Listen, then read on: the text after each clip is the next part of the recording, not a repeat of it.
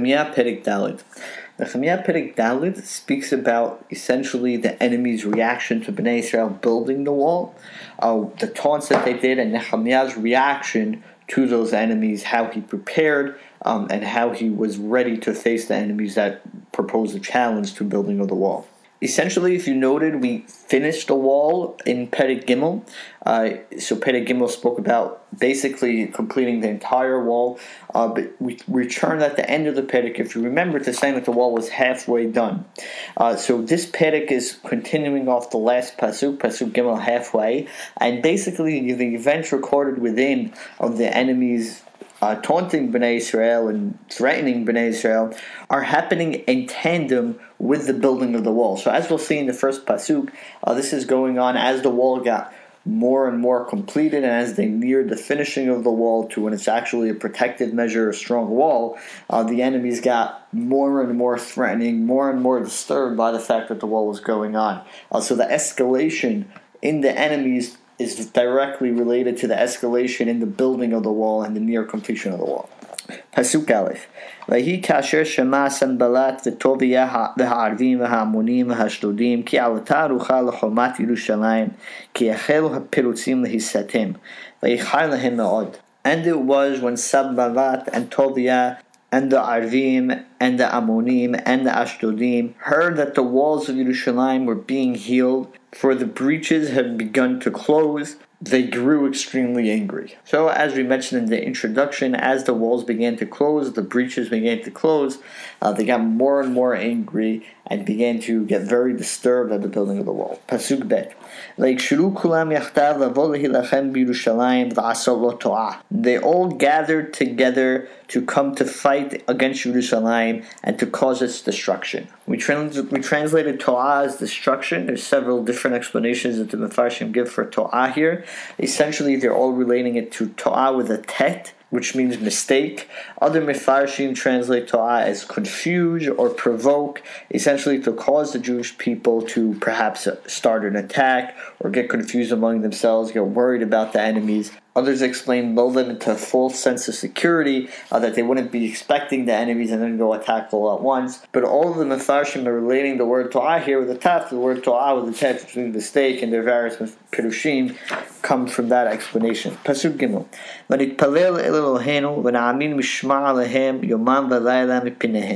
And we pray to our God, and we establish the guard over them night and day because of them.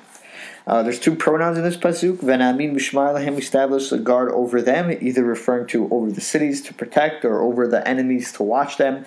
Yomam v'layla mipinehem, because of the enemies, because of the situation that the enemies put us in, we establish this guard. Pasuk Daled. V'yom Yehuda kashal koach hasava v'ha'afar harbeh ha'anachnu lo nochal libnot b'chomah. And the people of Yehuda said, the strength of the bearer has failed, and there is much dirt, and we can't continue to build the wall. Essentially, in this pasuk, Nehemya is relating that the people of Yehuda, tasked with this double duty now of being guarding day and night as well as building the wall, simply didn't have the strength to continue. The strength of the bearer, the people carrying the equipment to and fro the wall, was just, there wasn't enough people, there wasn't enough strength to continue to do so. The Ha'afar had been, there was so much dirt left to be built into the wall, there was still so much material that needed to be transported and packed into the wall, that it was just an impossible situation for them to continue. And the peoples of Yehuda complaint continues in Pasuk Hey. V'yomru tzarenu lo yad'u v'lo yir'u ad asher navo tocham haragnu v'yishpatnu et hamelacha. And our enemies are saying, they shall not know and they shall not see until we come inside of them and kill them, and we shall stop the construction. Here, Nehemya is relating what the people of Yehuda were saying about what the enemies are saying. So essentially, the people of Bnei Israel are saying, our enemies are saying they won't even know, they won't even see us until it's too late. We're already inside the camp and we'll kill them all. So you really get a sense of how worried the people of Yehuda was. This was, they were talking to one each other. Our enemies are saying they're going to come and kill us without us even seeing. The way I translated this pasuk is according to the Rabbag and Mabim. However, according to Rashi and Derid, this pasuk is actually just focused on what the enemy is saying. So while pasuk Daled was saying, Vayom Yehuda kashal kol hasava, we have no more strength. In Pasuk Hey, Nehemya saying, and the enemy saying on the other hand, Bnei Israel won't see when we go in and attack them. So basically the question here, the machlok between the Farshim, is Pasuk Hey a continuation of what Yehuda is saying, or a separate statement about what the enemies of Bnei Israel are saying? Pasuk Vav. Lahi kasher ba'u haYehudim hayoslim etzlam vayomnu lanu 10 pa'amim mikol hamakomot asher tashuvu aleinu. And it was that the Jews that lived amongst them came to us and told us 10 times all the places from which they were coming to turn onto us. So this pasuk is directly contrasting what the enemies thought in Pasuk Hey. The enemies thought they would be able to come and attack without the Jews knowing. Here Nehemya is saying we actually had essentially informants, Jews who were living amongst the enemies, meaning they were living on the outskirts of Yerushalayim, perhaps not necessarily in the city, and came and told the Jews multiple times. They had continuous warning and information of the whereabouts of the enemies and the plan of attack they chose to have. There's actually several different ways to interpret as to what the Jews, the informants, came and told Nehemya and the rest of the Jews. The way we translated was according to the Rabbag. All the places from which the enemy would attack. Ibn Ezra explains, all the places which you return to at night, they're going to fall upon us. Meaning they're planning to attack the places where the people sleep, where they go to at night, as opposed to the places where they're on the day, meaning building the wall on top of the wall in the areas where they were. They're planning an attack in the houses of the citizens. Rashi has yet another pirush, basically interpreting the pasuk as missing one word, and that's gather. Essentially interpreting the pasuk as gather together from all the places which you are in order to protect yourselves against the imminent attack of the enemy. Pasuk Zayin. ועמיד מתחתיות למקום מאחורי לחומה בצחיחים ועמיד אותם למשפחות עם חרבותיהם לעמכיהם וקשתותיהם. And I set up from underneath the place behind the wall on the cliffs, and I arranged the people by their families together with their swords, spears, and bows. This pasuk basically starts the defensive position that Nehemya takes. What's clear is that they're behind the wall on some sort of cliffs. Va'amid v'tachdiot isn't too clear. He placed them underneath. It can perhaps be referring to underneath the wall, that the walls were built on some sort of hill and they stood behind the wall on lower ground. Pasuk Chet. ואראה ואקום ואומר אל החורים ולסגנים וליתר העם אל תראו מפניהם את אדוני הגדול והנורא זכרו והילחמו על אחיכם בניכם ובנותיכם נשיכם ובתיכם. And I saw and I arose and I said to the aristocrats, to the nobles, and to the rest of the people, don't be fearful from them. Remember the great and awesome Lord and fight over your brothers, your sons, your daughters, your wives, and your homes. The pasuk here starts Vayre, and I saw. It doesn't say exactly what Nehemya saw. Some want to interpret that whenever he would see the enemy approaching, he would give up and give a rousing speech. Others understand that he saw the situation. He observed when the people were fearful and in need of chizuk, in need of strengthening. He would give a rousing words to help spell their fear away and make them more courageous in the face of the war. Nehemya stresses two things in this pasuk, and I think we've seen these themes in the first three Perakim as well. Number one, obviously fighting, remember Hashem, remember you're fighting for Hashem. He's the one who you should be fearing, not the enemy, and if Hashem would lead you, it'll all be okay. And the second is fight for your families. We saw a couple of things that indicated that this was a very important theme in Nehemya's defenses. First of all, we saw in the last pasuk, the families were split up amongst their own families when they were doing battle. So people would be defending their area where they lived. They would be defending their own people. They would be fighting together with their brothers and other family members. So Nehemya was clearly trying to instill this feeling of togetherness, of we're all in this for everyone else around me. This is our home. This is our people. This is my family. And this is what we're fighting to protect. Pasuk Tet. ויהי כאשר שמעו אויבינו כי נודע לנו ויפר האלוהים את עצתם ונשוב כולנו אל החומה איש מלאכתו. And it was that when our enemies heard that their plan was known to us and that God had ruined their plan, we all returned to the wall, every man to his work. As we saw in Pasuk Hey, the enemy's plan was to come upon the Jews with surprise and suddenly and at one shot wipe out the Jews to be able to stop the construction of the wall.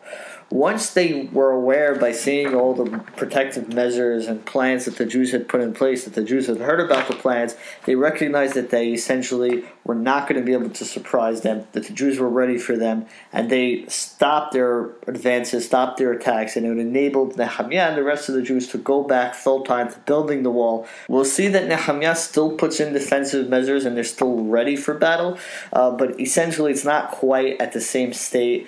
People aren't full-time being guards now, and we'll see exactly how Nehemya splits up the guard and building duty from this point forward. One interesting question is why the enemies were so concerned with catching the Jews by surprise, and once the Jews knew that they wanted to attack, or maybe they knew more specifically their attack plans, why they backed off and no longer wished to attack the Jews. If you remember, Nehemya is coming with the permission of the Persian king. So that definitely might come into play. If there's a planned attack, they know that perhaps the Jews might have the Persian support, in which case obviously would not end well for the enemies. It may also simply have been a number game, perhaps in Yerushalayim and the surrounding areas. The Jews were simply outnumbered or were more powerful than the enemies, especially perhaps if you combine the fact that they had at least somewhat of a wall protecting them, and that they knew that on a fair battle they were not going to win. But either way you choose, it definitely seems clear that the enemies were not planning on attacking the Jews if they were not able to have some sort of trick and catch them by surprise. Pasuk Yud. Vayhi min hayom hahu chatzi na'arai osim b'melacha v'chatziyam hazikim v'harimachim hamaginim v'hakishatot v'ashiryonim v'hasarim acharei kol beit Yehuda. And there was from that day forward, half of my servants were working on the wall, and half were holding spears, shields, bow, and armor, with the Lord's backing all the people of Yehuda. So as we see, with the threat no longer so imminent, Nehemya splits the people in half. No longer are all the people going to be building as was originally done before the threat were known. No longer are all the people going to be holding weapons and ready for battle as was after the threat was known.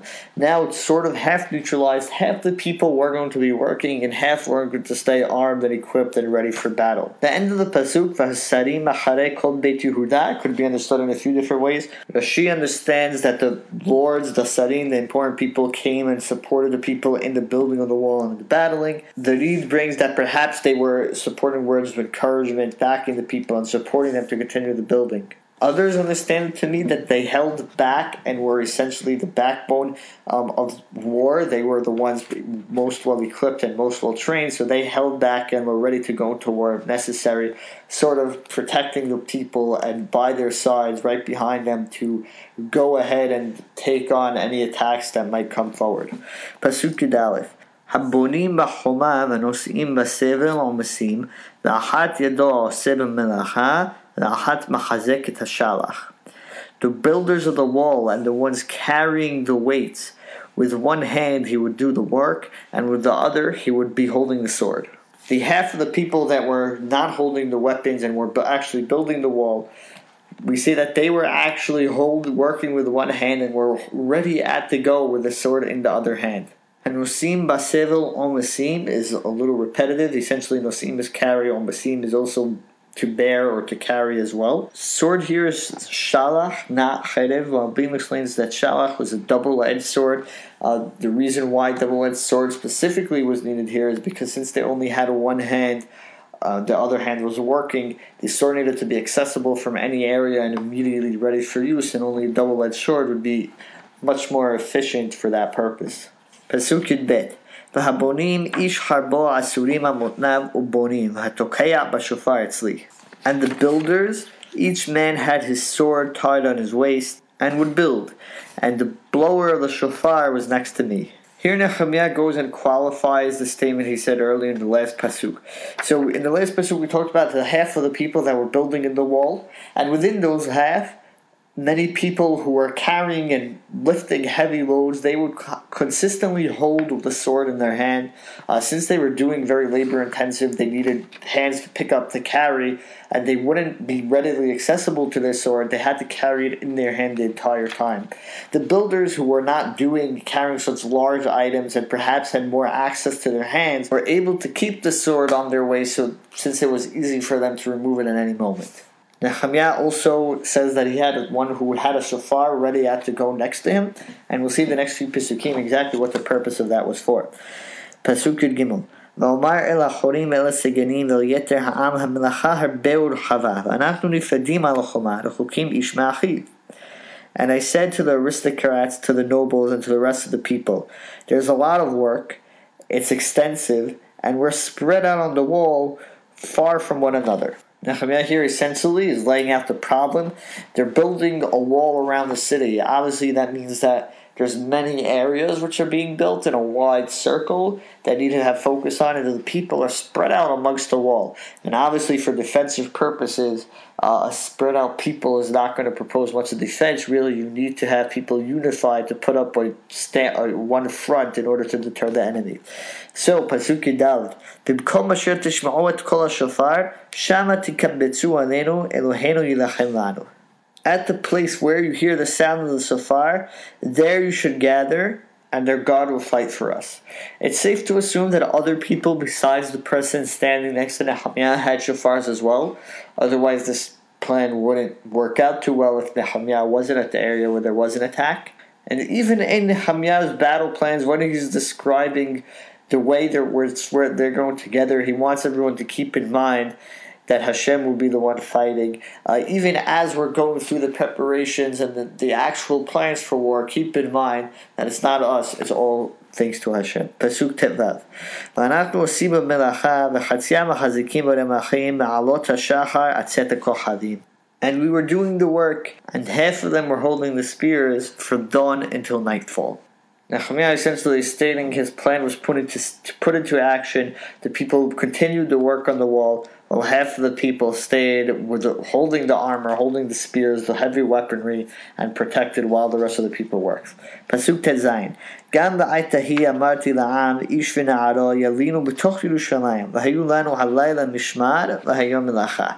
And at that time I also told the people, each man and his servants should sleep inside the city, and the night will be for us for a guard, and the day for work. Nehemya couldn't afford to lose a minute of any man. He needed everyone on full time to be able to work as well as keep guard and protect the city. So his plan was at night everyone should sleep within the city. So everyone was at night in the city together, ready for an attack, and at day could assume the work. If there were people specifically designated to keep watch at night and went home during the day, that would lose out on them. They would need to sleep during the day, and they would lose out on the building. Nehemya's plan needed to maximize every person to complete the wall. Pasuk Yud Zayin.